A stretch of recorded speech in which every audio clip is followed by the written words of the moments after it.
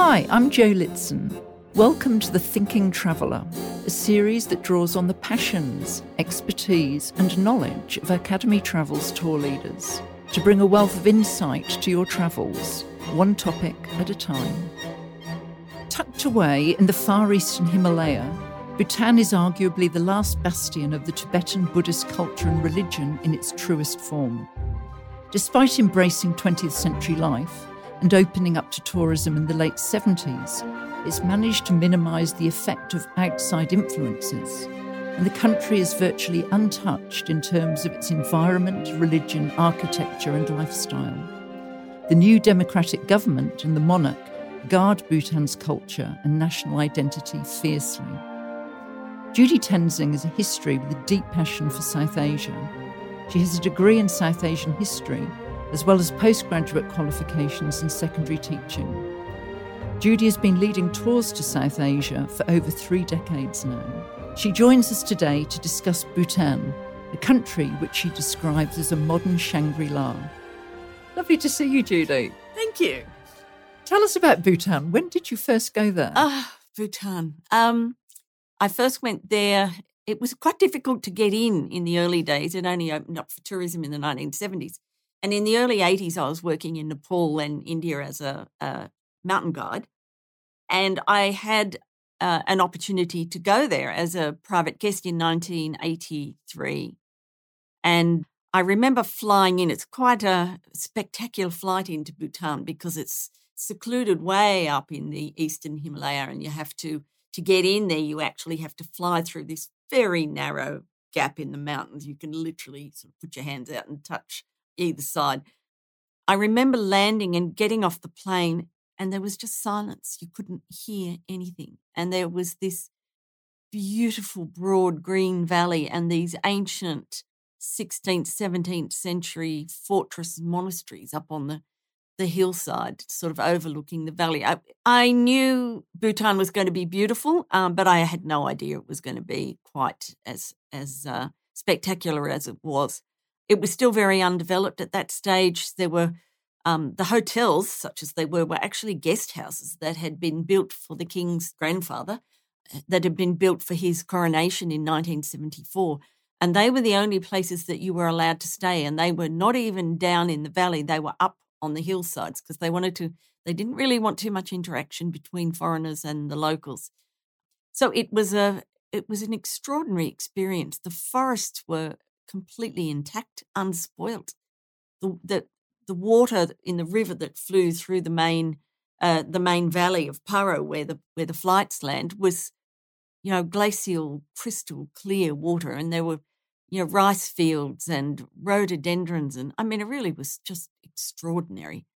And I have to say, whilst Bhutan has grown a lot, and of course now there are hotels in Paro and in Thimphu, the capital, and there's now a 2-lane road that goes between the airport and the capital. It really hasn't changed all that much. The landscape hasn't changed that much. There is still they're fiercely protective of their culture. All of their forts and their monasteries are beautifully maintained. Very strict still about the number of tourists who come in, and they do that by charging a fairly hefty daily rate. That does keep the numbers down. And it really is, in many ways, the same as it was in the early 80s when I went in there, just as beautiful. There are whole valleys in Bhutan full of juniper trees and rhododendrons, which we know as bushes. They're trees. Hemlock, whole valleys full of hemlock trees. I've never seen that anywhere else in the world. And a whole 180 degrees of Himalayan mountains that have never been climbed and never will be, because climbing is banned in Bhutan. They don't want people coming in there climbing. They don't want their mountains disturbed. They're very strict with the protocols in the monasteries, etc. It's they're a unique race of people, and they've made the transition from monarchy to democracy quite well. And whilst the modern world is creeping in there, they're trying desperately to control it and to maintain the things that are important to them. So if you went into a cafe, it would feel quite modern, would it? And Some. you'd have internet? Yes. Oh, there's a couple of lovely cafes that, do brownies and lattes and, the whole thing. But similarly, you can go 2 doors up and go into a cafe and have a Tibetan butter tea. So, that's all still there. The Western influence there is not evident. You need to know where the cafes are. And in most places, they're traditional sort of restaurants, traditional, people wear traditional dress in the street. You can't build a modern sort of chrome and glass building in Bhutan. You're not allowed. You have to build traditional style. It has to be painted in traditional style, which is incredibly beautiful with all these hand-carved eaves and all this sort of Buddhist iconography everywhere. And that's all by law. And that is, to try and hold on to what is uniquely Bhutanese. That must be quite a challenge because they're sort of wedged between India and China, aren't they? It's such strong cultural influences, you'd have thought. They are. I guess they've always leaned towards India. And India, to its credit, India fundamentally controls Bhutan's foreign policy. But for the most part, they just leave them to their own devices. They help them. They put a lot of money into Bhutan. But there's never been any real attempt to sort of develop an Indian culture there. They leave the Bhutanese to their own devices. China, of course, has eyes on Bhutan for its forests and its hydroelectricity. And there have been a couple of instances over the years where the Chinese have sort of started to very quietly slide in over the northern border. But when that has happened, the Indian army has gone in there in a very big way and sort of told them to get back behind the line. There isn't actually a line, and that's part of the problems when the British left. That whole northern part of the subcontinent was never clearly delineated, and that's caused all sorts of problems in all sorts of places. But it is a problem in Bhutan as well. But for the most part, how long it can last, I really don't know. I just am eternally grateful I've been able to see it and spend a lot of time there in my lifetime because there is nowhere else like it. It's unique, beautiful. Their forest cover there by law is protected. It cannot drop below 60%. So at the moment it's sitting around 70. They understand that the population's growing, not much. The population's growing. I think when I first went there in the early 80s, the population was around 700,000 and now it's 800,000. Yeah, it's not a huge growth, is no, it? No.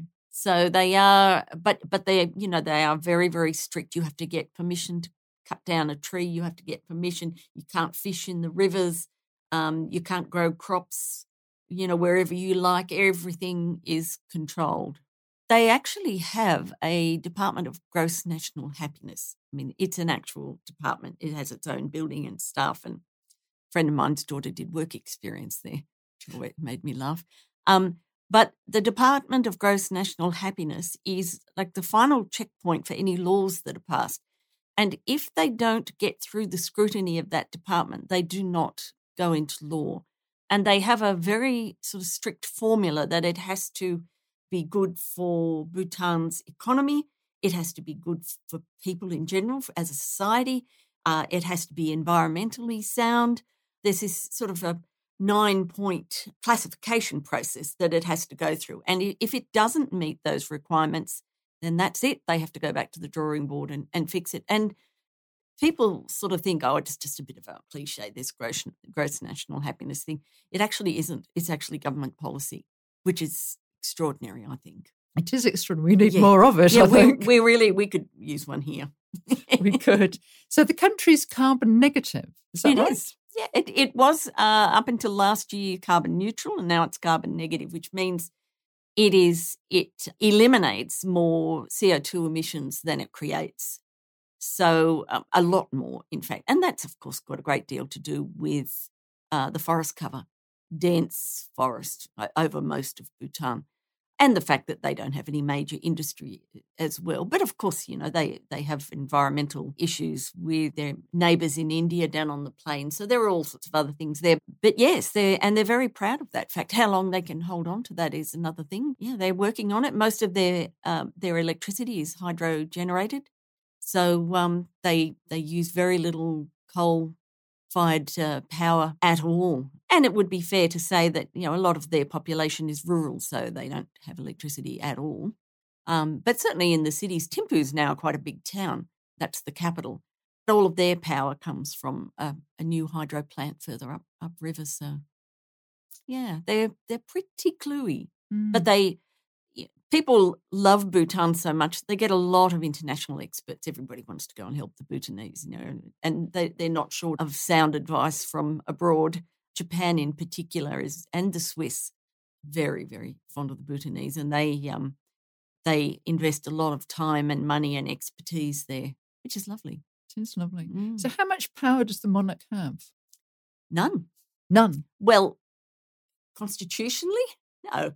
The current king abdicated he announced it in 2005. He abdicated in 2006 in favour of his son, Jigme Kesa, who is the current king. He's young, he's 32, I think. And then they transitioned from then to the first elections, which were held in 2008. So it is it's a constitutional monarchy. Right. He's a figurehead only. However, I have yet to meet a Bhutanese who doesn't look to the king for leadership and guidance.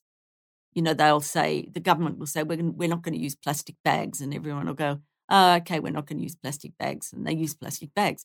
The king will then say, you all have to stop using them. That's it. It's stopped. So he has a very sort of paternal attitude towards them. He's always out and about. He goes off trekking in the mountains to villages, and it's a very sort of hands-on approach. The king who abdicated, the current king's father, he was up until last year also still very active in the community, but he has withdrawn from public life now, and he has sort of gone into the spiritual phase of his life. So his son is now old enough, he feels, to handle the reins alone, and that's what's going on. But they absolutely worship him. In fact, I was reading an article this morning where they had one case of COVID-19 in Bhutan. It was an American tourist. And the king, well, in the interests of protecting Bhutan, but also in the interests of this poor gentleman who was very ill, organised a private jet to take him home. It doesn't happen everywhere. It doesn't. So they only had one case and they got rid of it, but they got rid of it with style. With style, but very quickly. Yes, very quickly. So how did Buddhism remain so strong there? Well, Buddhism in Bhutan came from Tibet originally. The original person who brought this particular kind of, there are varying branches of Buddhism, and the leader who brought this particular branch of Buddhism was originally ostracised from his monastery in Tibet because he didn't have the right brand of Buddhism at that time. So he brought the Drukpa people, the Drukpa branch of Buddhism, into Bhutan. And I think because of its isolation, and because it was able to fend off numerous attacks by the Tibetans over the centuries, I think really that led them to be able to just lead this sort of cocooned little existence in these series of valleys. And it really, up until the early 20th century, it wasn't even a united kingdom. The modern monarchy didn't start until 1908. So up until then, each valley in Bhutan had its own leader, its own monastic and administrative leader, and never the twain shall meet. They were often at war with each other. But of course, what that did was all these isolated little communities were able to maintain their traditions. And that's why Bhutan remained unchanged for so long. Of course, all these monasteries that were built, they're monastery fortresses. So there's always been that link between the military, the administration, and the monastic. And there still is. So, it's just been such an inextricable part of their life. And it still very much is. They're a very superstitious people. They've inherited a lot of the old animist traditions of Tibet as well. So they have some very strange customs there. They're very paranoid about ghosts and bad spirits, and ritual has to be sustained. Otherwise, it's very dangerous if you don't do all the right things. And it's quite fascinating, harmless, but fascinating. So have you taken many tours there? Oh, many. Yeah, I usually go in November each year. I went last November. No, I've taken a lot of tours there. In the early days, I used to do a lot of walking there. So trekking incredibly hard when you get out into the mountains. It's very, very steep. But these days I do mainly historical, cultural type tours. So no high altitude, no major, just walking, sightseeing, walking really. But yeah, I do quite a lot of that. And we always try to time it to, they have fabulous festivals there where everybody gets dressed up, and the textiles in Bhutan are to die for, all the hand-woven. The women wear these hand-woven, they're wrap-around dresses called kiras, and they're made on hand looms, and they're absolutely exquisite. And of course, if you go on a festival day, then they're all dressed up to the nines, and it's fabulous. So I try and sort of time it around that so everybody gets to see it.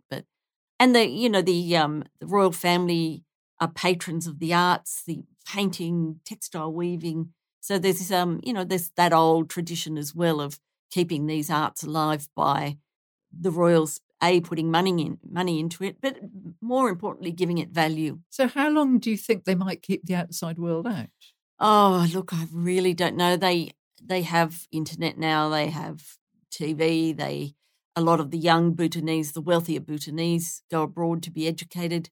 There's quite a few of them at universities here in Australia. I don't know. I really don't know. I guess my major concern is China.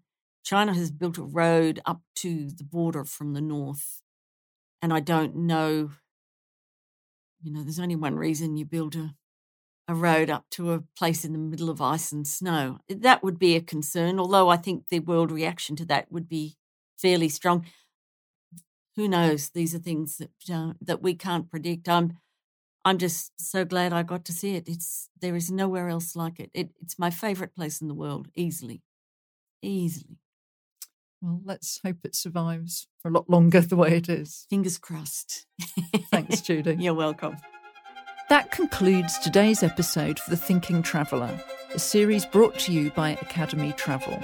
To stay up to date with the latest conversations in this series, you can subscribe at Apple Podcasts, Google Podcasts, or wherever you source your shows. For more information on Academy Travel's tour programme, to read other interesting articles written by their expert tour leaders, or to catch up with them in person at a public event around Australia, visit academytravel.com.au. Until next time, I'm Jo Litson. Thank you for your company.